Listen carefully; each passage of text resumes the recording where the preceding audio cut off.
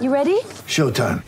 On May 3rd, summer starts with The Fall Guy. Let's do it later. Let's drink a spicy margarita. Make some bad decisions. Yes!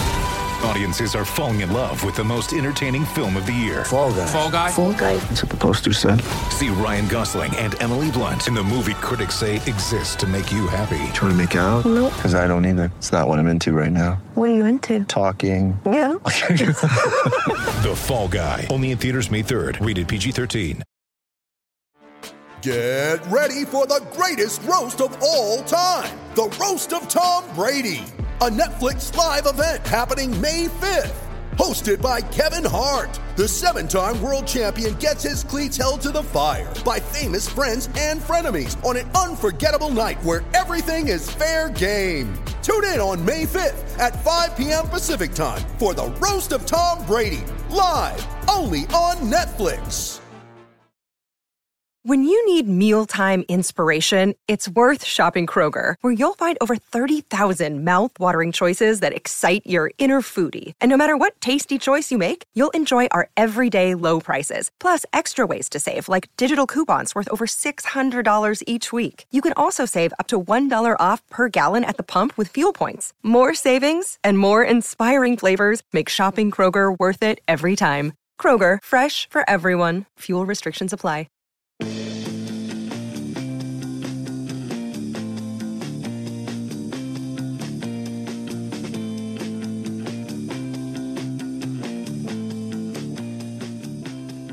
Welcome to part 2 of the Attacking Scrum podcast. This part is dedicated to Wales versus Scotland, or Scotland versus Wales, I should say, which feels like it's kind of been overlooked with all the political ongoing this week. But nonetheless, Dan, we are less than a week away from this game. One win, and it puts you in a Grand Slam decider game. How excited are you on a scale of 1 to excited? Excited, very excited. Probably not as excited as you, though, because you're going to be going. I'm going to the... And you drink Guinness. Yeah, that's what I mean. Yeah, I'm going to the Ireland game, so obviously very excited for that. So this is kind of like... It's almost like a semi-final scenario, isn't it? You know what I mean? It's like it's a semi-final, because you get through this game and you've got it all to play for on the last day. I feel like we're through.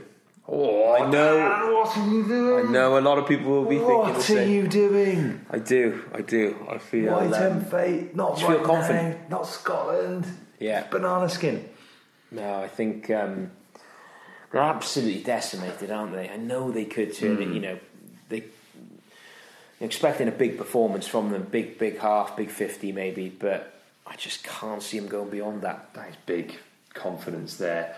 Right, well, we're going to get stuck into selecting our team in just a second, and obviously we'll be previewing the game. But also, later on in this podcast, we've got an exclusive interview with former Wales flanker, of course, former Newport Scarlets, where else he played? Leeds, Brive. A few clubs. Good few clubs, yeah. That's Alex Popham, who I caught up with earlier on this week. So that is coming up later on in the podcast, so be sure to stay tuned for that. But yeah, first Dan and I are going to have a look at who we would be selecting in our respective teams if, God forbid, we were in charge of the national side. Right, Dan, before I get you to select the side, you mentioned there kind of, feeling confident going into it. What kind of a game plan should Gatland be going into this with? Is it sticking to the same and what beat England, or is it about adapting your game to play Scotland? I would go with quite a similar game plan really to the one we played against England. We don't really want to be flinging the ball around willy-nilly. I don't think against Scotland they're going to want it to be like that, aren't they? And just think we need to. I think their forwards have been dominated really throughout this tournament. Scotland, I think they've struggled. They haven't really got any sort of strong ball carriers at the moment, have they? They haven't really gained any impetus there. So I'd keep it tight. Keep it tight. Let's sort of win the collisions. Play the narrow channels, I think, against them really, and then where they do cause trouble is out wide, and they've caused every side they've played against. Actually, they've got quite a bit of change, haven't they, by going wide? Because they have got some dangerous strike runners, but to keep it tight, kick well, and we should be all right. You mentioned the injuries there as well at Scotland. They got very big injury lists. They're huge, aren't they? They're expecting a few fitness boosts this week. However, it just seems to be players in key positions, and you think that that's an area where Wales are going to have... Obviously, we've got injuries of our own, but at the same time, following on from the England game, we're only expecting it to be Corey Hill who's out. So you say only, though? Well, I say only. Big loss. You know how highly I rate it. It's a big loss, that, It is a big loss. He was monumental in that game. Yeah, that was a Herculean effort, and it's one of those... Yeah, it's one of those performances that, again, people will look back on and say, that's the moment where I think a lot of people who perhaps don't watch as much rugby will go, geez, that guy's... He seems to be like the cement, doesn't he, of the side? Like he gets through so much work, doesn't he? And so many clever little link plays and passages and calls and you bring the line out in, I know. But yeah, he'll be a loss, but I think we've got enough strength and depth, hopefully, to be all right there. Yeah, and obviously they do have a lot of injury problems and probably don't have the... Well, I don't think they do have the strength and depth that Wales have at this moment in time. No, they don't, do they? At the moment. And you're down on Scotland, aren't you?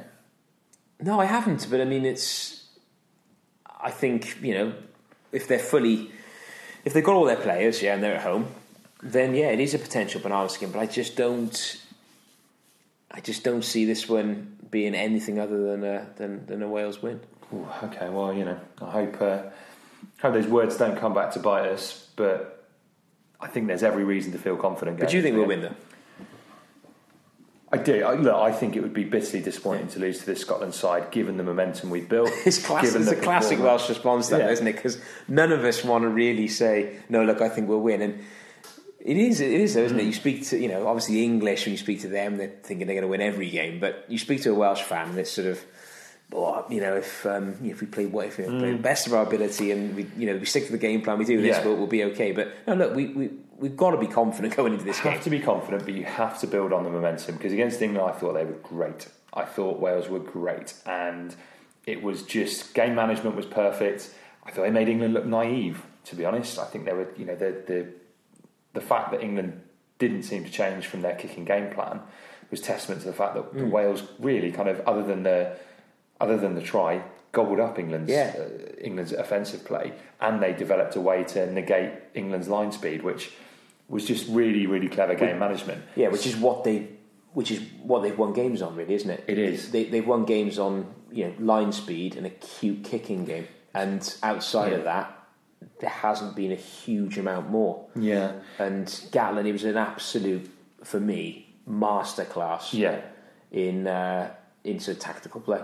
I agree. For minute one. No, I absolutely agree with that. All I would say now is that you cannot afford any kind of drop off. Any of those kind of... The Italy game I'm kind of writing off, because it was largely a second... I know, obviously, having Dan Biggar in there, it's hard to say it's a second string side, but there were so many changes that it was like an A-team. You can't see it as a team performance. No, I think that was like an A-team. The French game, we were bloody lax in the first half of that game. So you can't afford to have any lapses in concentration. But history would lead you to believe that Wales have been in this scenario before and have been very good at closing it out. Those early games for us are the absolute crucial ones. We tend to get better as the tournaments go on, and if we can do that now, then it sets up a mouth-watering game against. The only way Scotland will win or cause us real issues will be if we lose control of the game, and it does become faster sevens and 10-star, because that's where we won't be able to. Gatland will have a game plan, and he'll want to keep it fairly tight, I'd say. Now, if they can break away from that, and that's going to be the challenge for them, isn't it? They're going to know that. They're going to know that. Can they bring their game and stop Wales doing what we want to do? And at the moment, with the injuries they got, I don't think they're physically strong enough to bring the game that they want to bring.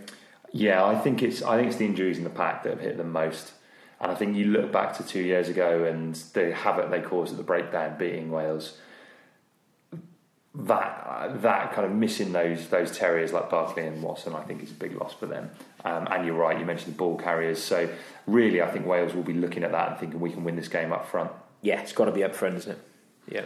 Absolutely agree. Right, in terms of picking the team, Dan, we've had an approach this tournament of picking a collective side. Do you want to do the same, or do you want to mix it up and we'll select two sides between us? I quite enjoy the collective. Okay. Just in case I forget anyone's names, yeah? Yeah, good. Okay, well, let's start, as always, with the front row. Yeah.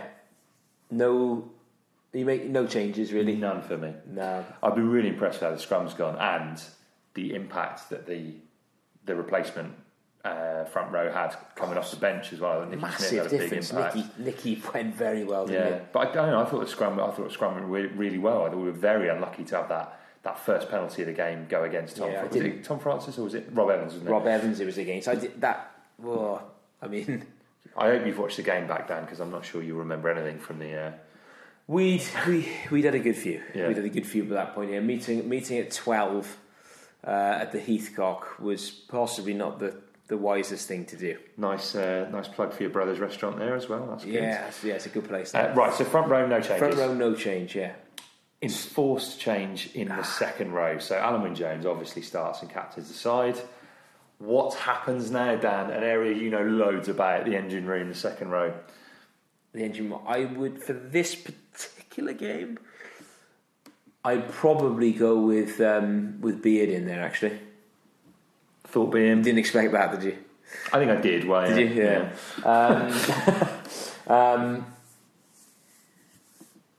I just think I'm looking almost beyond the game as well. So I'm looking to the Ireland game. We need a big performance from him.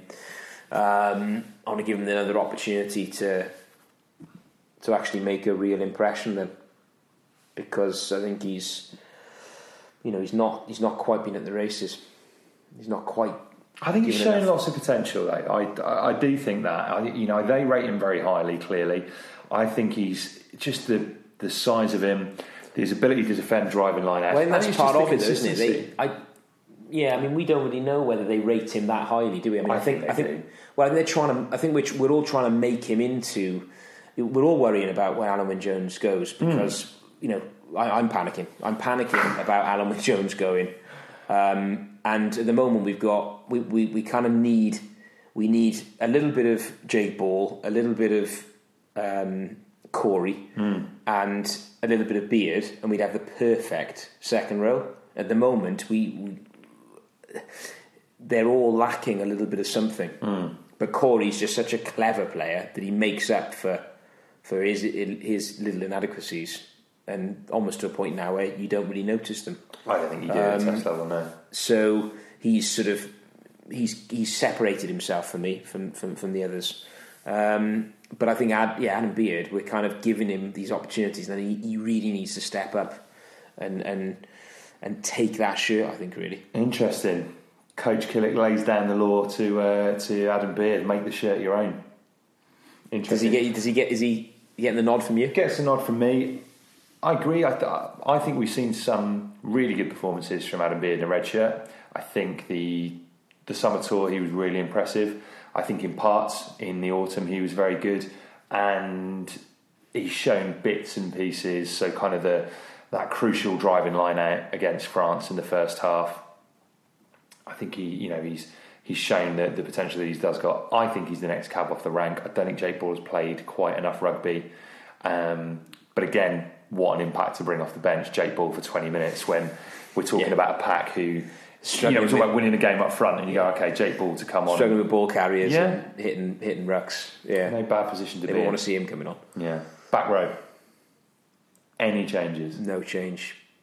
I thought the back row was outstanding, absolutely outstanding, and they have been, haven't they, all the way through? Really, it's going to be mouthwatering. What a headache this would be if Ellis Jenkins is fit, if Toby Faletau is fit, if Aaron Shingler is fit, who have I missed? There's loads more, right? Dragons. Ollie Griffiths. If Ollie Griffiths is fit, and you've got Wainwright, James Davis. James Davis. It's frightening, isn't it? More, yeah. When that World Cup squad gets named, there's going to be some disappointing players. They're going to be so disappointed. Thomas Young. Yeah, God, how did we? Yeah. Same back row, and I think that's testament. They look like a good unit to me right now. Basham after this weekend. Had a very good game. Yeah. Team Basham. Very good game. I haven't seen the I haven't told you the score. I haven't told you the score. Shut up. I haven't told you the score. God. I haven't told you the score. Shut up. It's like having Craig on the podcast. Check your phone, Craig's probably texted. Oh, God, yeah, I was going to say, hopefully I'll have seen it by the time Craig texts me. All right. Anyway, right. Back row, you throw me off there. But yeah, Navidi, Moriarty, and Tipuric seems like a really balanced back row. Got to be looking at the back row. We're going to be playing against Ireland, haven't we? Yeah, you have to. I think there's no real room to be messing around. It's about building momentum. So, same back row for me. Okay, halfbacks. Can't possibly drop Gareth Davis. No, I agree. I saw him get a bit of stick on our Facebook group. Really? From the odd person saying his service was slow, which. Okay, it's not the biggest part of his game, but defensively he was amazing. You look at the threat that England had with their line speed. Gareth Davis is doing the same thing for us. That kind of one-handed goalkeeper style charge down from Owen Farrell. Yeah. I thought he had a huge deal, and that was a really good performance for me. I think. I thought he was.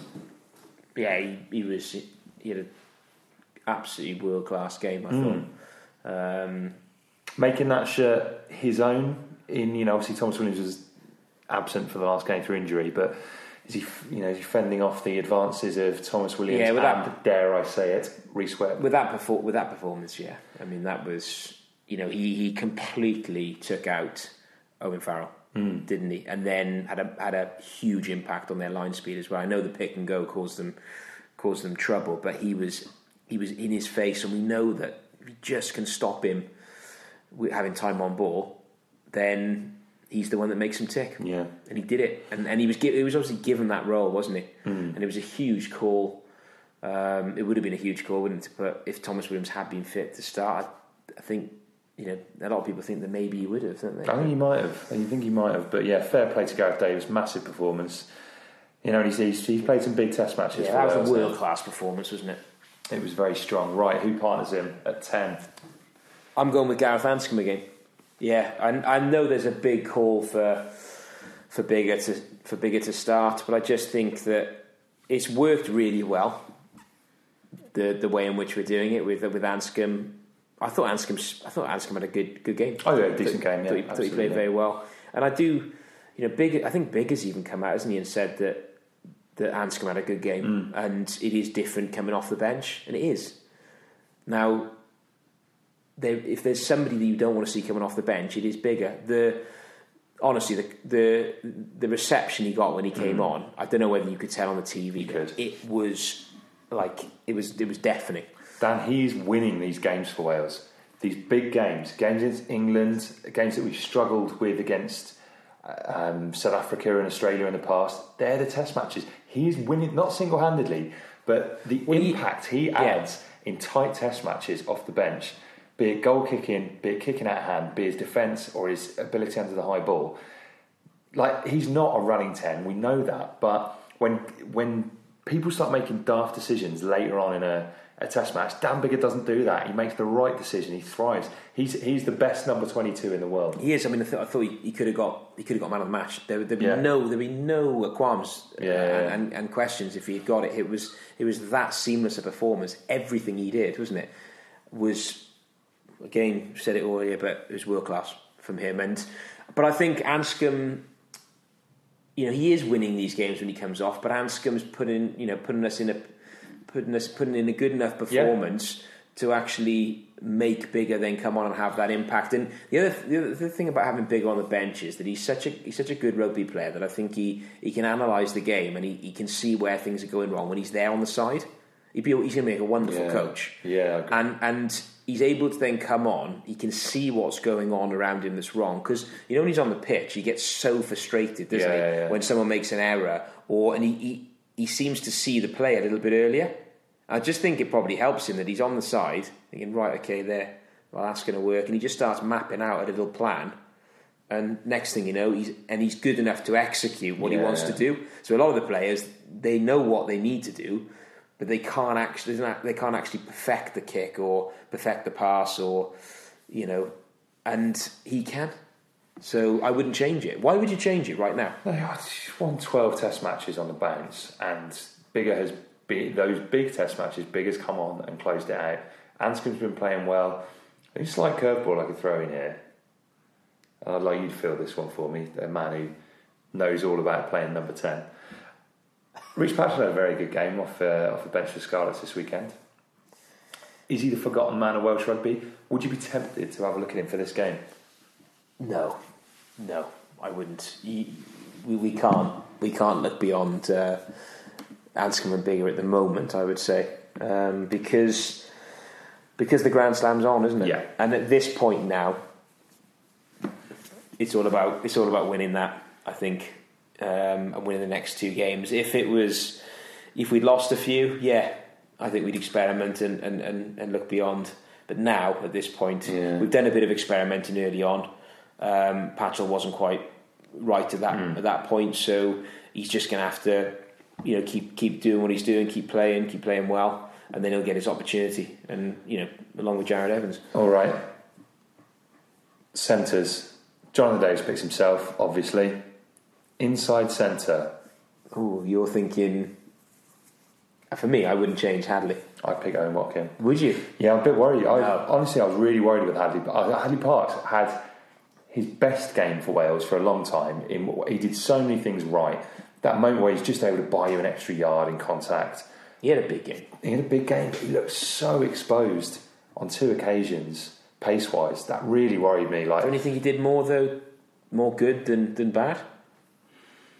Oh, he did, yeah, undoubtedly. But we were able to scramble on that one occasion, and if England had scored a try after that Tuilagi break, I think it could have been something different. That was a real turning point in the game. Then, if they had scored, then yeah, you question whether we would have come back. From that. And it did worry me. He looked like he had his wellies on when he was getting back to Johnny May tearing up the wing. But May's an exceptionally quick player. So look, I would have no problem in Hadley Parks playing there. But I'm really keen on Watkin. I think he's unexposed at Test level. I think he's starting to show some good potential. I'd like to see him in a big game, and I'd like to see him go out there and make that shirt his own. Yeah, it's a good case you put forward. I just really like the balance between when Anscombe plays there and Hadley. I know that Hadley, he's not the quickest. He'd admit that himself, wouldn't he? But I just think there's a nice level of comfort you get with having Anscombe at 10. Yeah.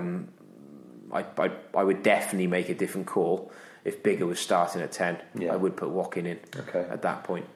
Interesting. Okay, back 3.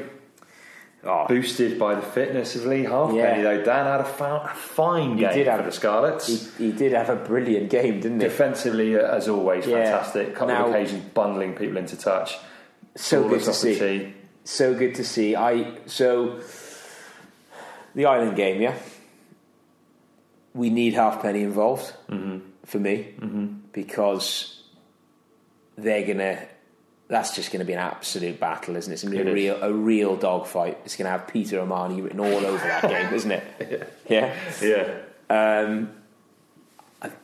Halfpenny has got to be involved, I think, right, for the kicking, the kicking side of things, because I think Anscombe will start again at 10. Now, because of that, does Halfpenny start on the wing for George North, or does he go on the bench? Or does he start fullback and Sanjay moves to the wing? Yeah. I think if Halfpenny starts, he plays fullback. I know. Well, it's really harsh on Liam. Because Liam was... All right, so these are all potential scenarios Gatland has. What does head coach Dan Killick do? For this, I would actually go with North on the bench. Yeah. So that would mean Owen Watkin would miss out, which is very harsh, but there we are. And he comes in on the wing. On the wing? Yeah. Wow. Yeah, on the wing. Huge. Yeah. Huge. I mean, the one thing that back 3 I thought did fantastically well against England and every single one of them, very much include North in this. Their positioning was very good, and they worked as a unit. Yeah, which is what we were very much a unit. Which is what we were concerned about, wasn't it? With because I didn't think they fired as a unit against France in the first half. I thought they did a really good job of knowing where everyone was, and credit to all of them and to the coaches for doing that. Yeah. All right, so Dan, to recap the side that you have selected: Rob Evans, Ken Owens, Tom Francis, Adam Beard, Alan Wynne-Jones, Josh Navidi, Justin Tipperick, Ross Moriarty, Gareth Davis, Gareth Anscombe, Hadley Parks, Jonathan Davis, Josh Adams, Josh Adams, Lee Halfpenny on the wing, and Liam Williams at fullback. Yeah. With a bench of Nicky Smith, Elliot Dee, Samson Lee. Yep. Samson Lee was missed out last time through injury, didn't he? I don't know what the latest on that is. So either Samson Lee or Dylan Lewis, depending on fitness. Yeah, I thought Dylan. Yeah, either one of them I'm happy with, to be honest. And then Jake Ball, second row. Yeah. Aaron Wainwright, back row cover. Yeah. Not tempted with Thomas Young. Tempted, but just don't think. We can't drop Wainwright out, can we? At this point, keep him going. Thomas Williams, providing he's fit. If he's fit. Yes, I would. Okay, and then Dan Biggar. Absolutely. And super sub. George North. Some bench that. George North coming in off the bench. Yeah, not bad at all. Not bad at all. Right, that's our side. Coming up after the break, we've got our exclusive interview with Alex Popham, so that is coming up very, very shortly.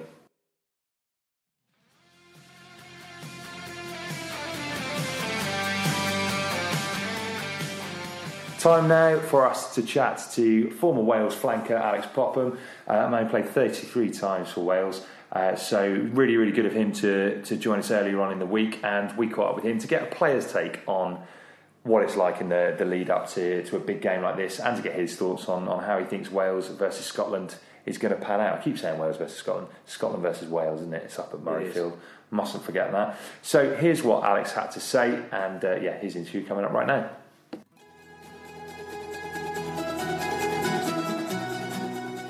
Right, joining us now to give us a player's insight into the big game this week is a man who won 33 caps for Wales. Alex Popham joins us. Alex, welcome to the Attacking Scrum podcast.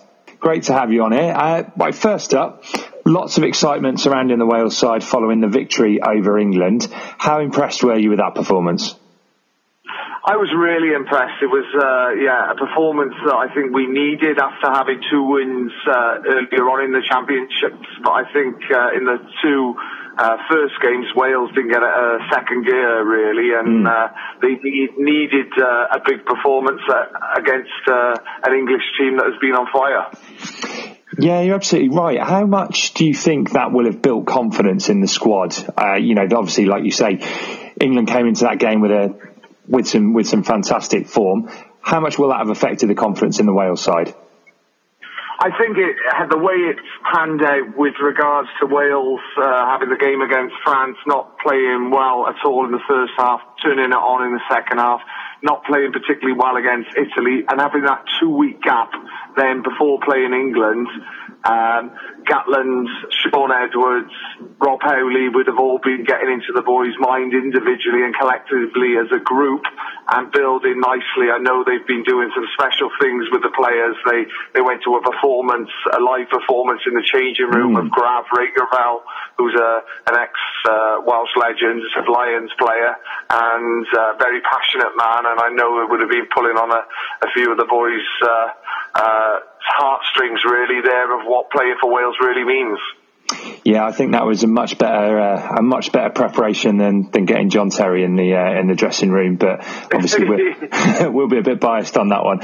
So one thing I thought Wales did a great job of was neutralising England by using the pick and go. Showed great patience during attacking phases. Do you expect the same again, or will they play with a bit more width against Scotland? I think it's difficult when you're playing against Scotland because they like to play the fast game, open game, and we don't want to get into a game of sevens with them. I think it depends on who they pick at number 10. I think Dan Biggar did a great job of controlling the game when he came on against England and set up and was involved in a lot of the game and the two tries, which was brilliant. I think we've got to go with a structured game. I think where Wales have got better since Gatland has been involved is the fitness of the players, and like New Zealand now, we're finishing really strong and we're playing for the full 80 minutes. When I was playing, it was always we would start really well and then teams would score tries against us in the last 20 and come back into it. So I think we should go with a game plan that we want to attack Scotland, but if it's not on, let's play areas of the field, and I think Dan Biggar's the man for that, and not try to play too much from our own half. Yeah, no, it's a really interesting point there. Naturally, fans and the media's thoughts kind of start to turn towards the Grand Slam with 3 wins out of 3, the only side capable of doing it now.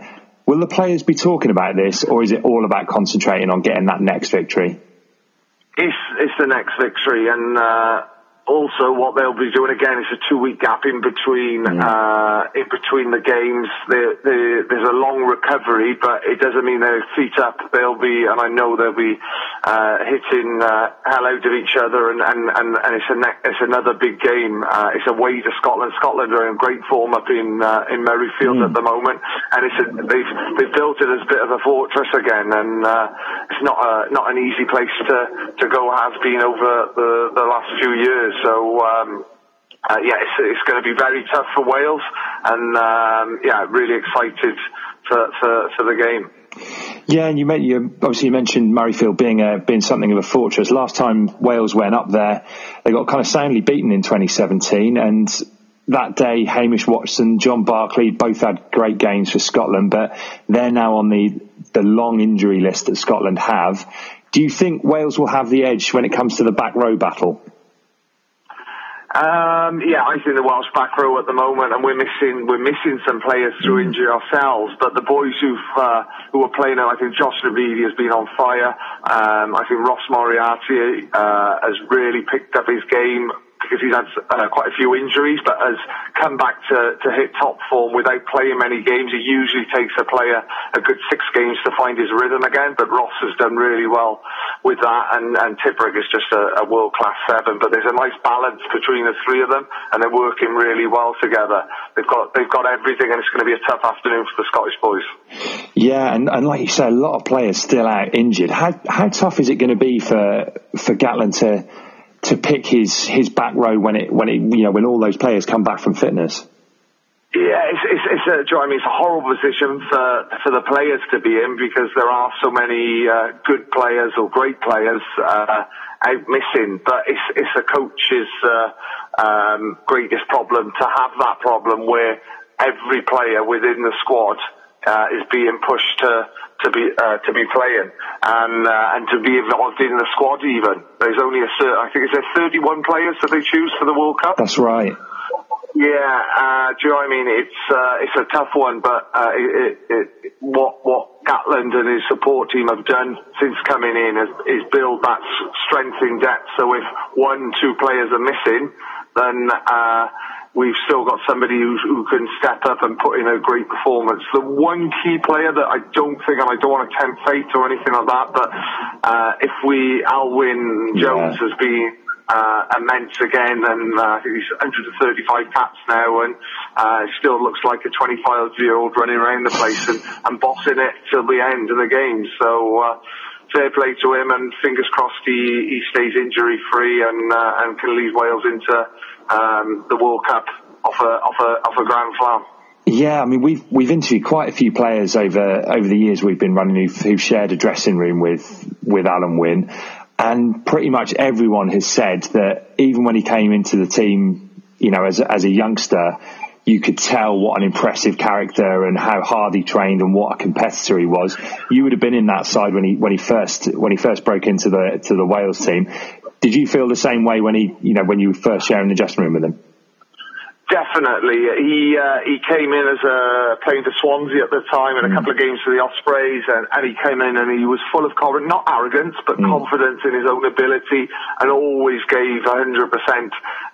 Sometimes you would think it was a bit keen in it wasn't a full contact session, but he wanted to show he was there to roll his sleeves up and get involved and not just be a number in training, actually be on the starting team, and he's proved that over the last 12, 13 years. He's been immense for Wales and the Lions as well.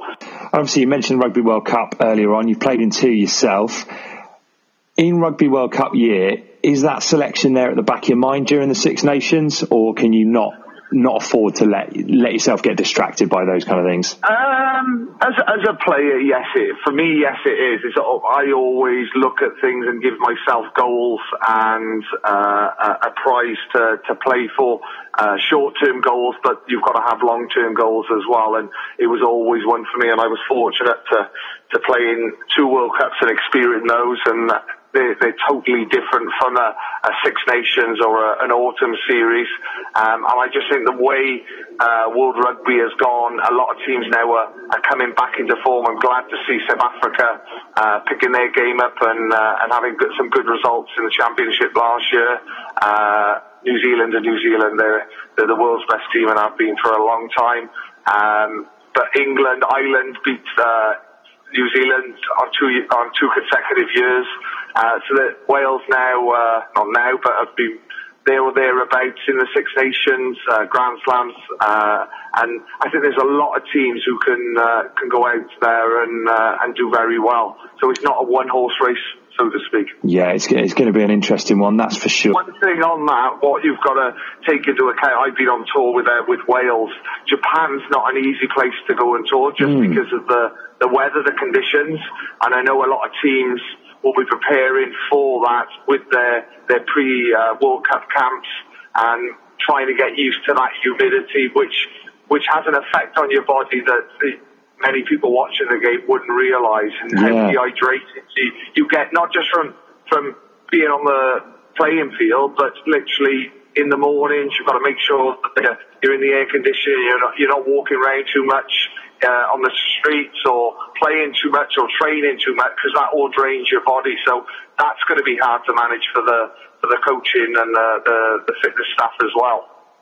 Yeah, it's a really interesting point. I suppose that's actually where Wales have done well over the last 2 World Cups, is that time that they've had together in camp. They've gone in not only fit, but a really well drilled unit ready for the tough 5 weeks that follow.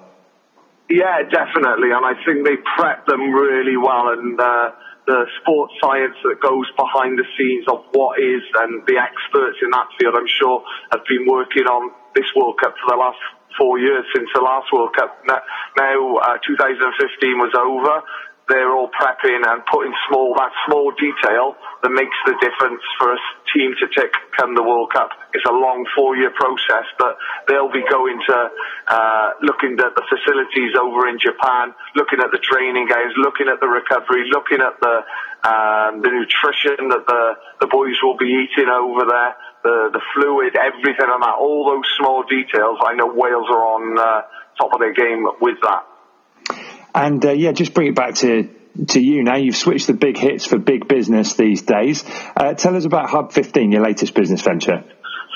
Yeah, so Hub 15 turns a new sporting stadium into co-working communities. Mm-hmm. So like-minded people, it could be a startup, it could be a corporate, working from these great venues, and networking and collaborating together. We launched at Bath Racecourse in September. Membership is flying there and going really well. And we've just launched at Sophia Gardens about 2 weeks ago. So, that one, a lot of interest to start, very close to the city centre.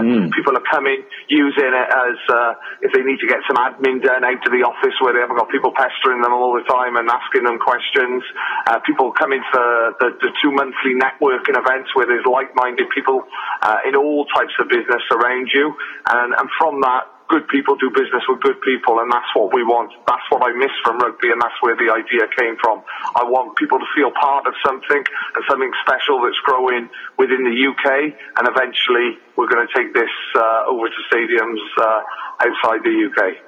Amazing. And yeah, two spectacular venues there to launch with. Are there more in the immediate pipeline? Yeah, there's lots in the problem I've got at the moment is I've got so many venues that want to do this, and I've got the expertise around me, and I felt like Gatland actually picking his coaching setup with the board that I put around me, guys and women who've got experience and excelled in certain areas within their business and exited and done very well, but also gives us the credibility when we're talking to these stadiums. So that's what I've done with my team. So I'm looking now for second round investment to allow us to open. At the moment in the business plan, it's 3 a year, but I want to be opening at least 6 venues a year. So that's what my head is concentrating on the moment. That's my World Cup. Obviously, Alex, we wish you all the best with that. And if any of our listeners want to find out more, you can do that at hub15.com. And that's 15 as in the rugby way of spelling it, XV. So hubxv.com. Alex, thanks very much for joining us on the Attacking Scrum podcast. I've finally forgiven you for leaving the Black and Ambers now. And we wish you all the best with your business venture. Thank you very much. Thoughts there of Alex Popham, former Wales Scarlets, Newport flanker and number 8, and that brings us to a conclusion for this week. Thank you very much indeed for listening. Thanks for downloading. Thanks for continuing to support the Attacking Scrum. Really appreciate it. If you're able to spread the word, particularly right now while Six Nations is on and there's so much going on in rugby, we'll have loads more to talk about over the next coming weeks. So yeah, tell your mates either on social media, tell them down the pub, tell them on the terraces, tell them however you chat to them about rugby, or leave us a review on iTunes as well. Of course, don't forget to follow us on Twitter at Attacking Scrum, like our Facebook page, and you can also join our Facebook group. There is also the option to follow us on Instagram, which is Welsh Rugby Attacking Scrum. Finally, thanks to our sponsors at So Coffee Trades, and of course, special thanks to Alex Popham, and you can check out his business at hub15.com. That's hubxv.com. Right, we'll have loads more to talk about next week. Thank you very much for listening. It's been Attacking Scrum.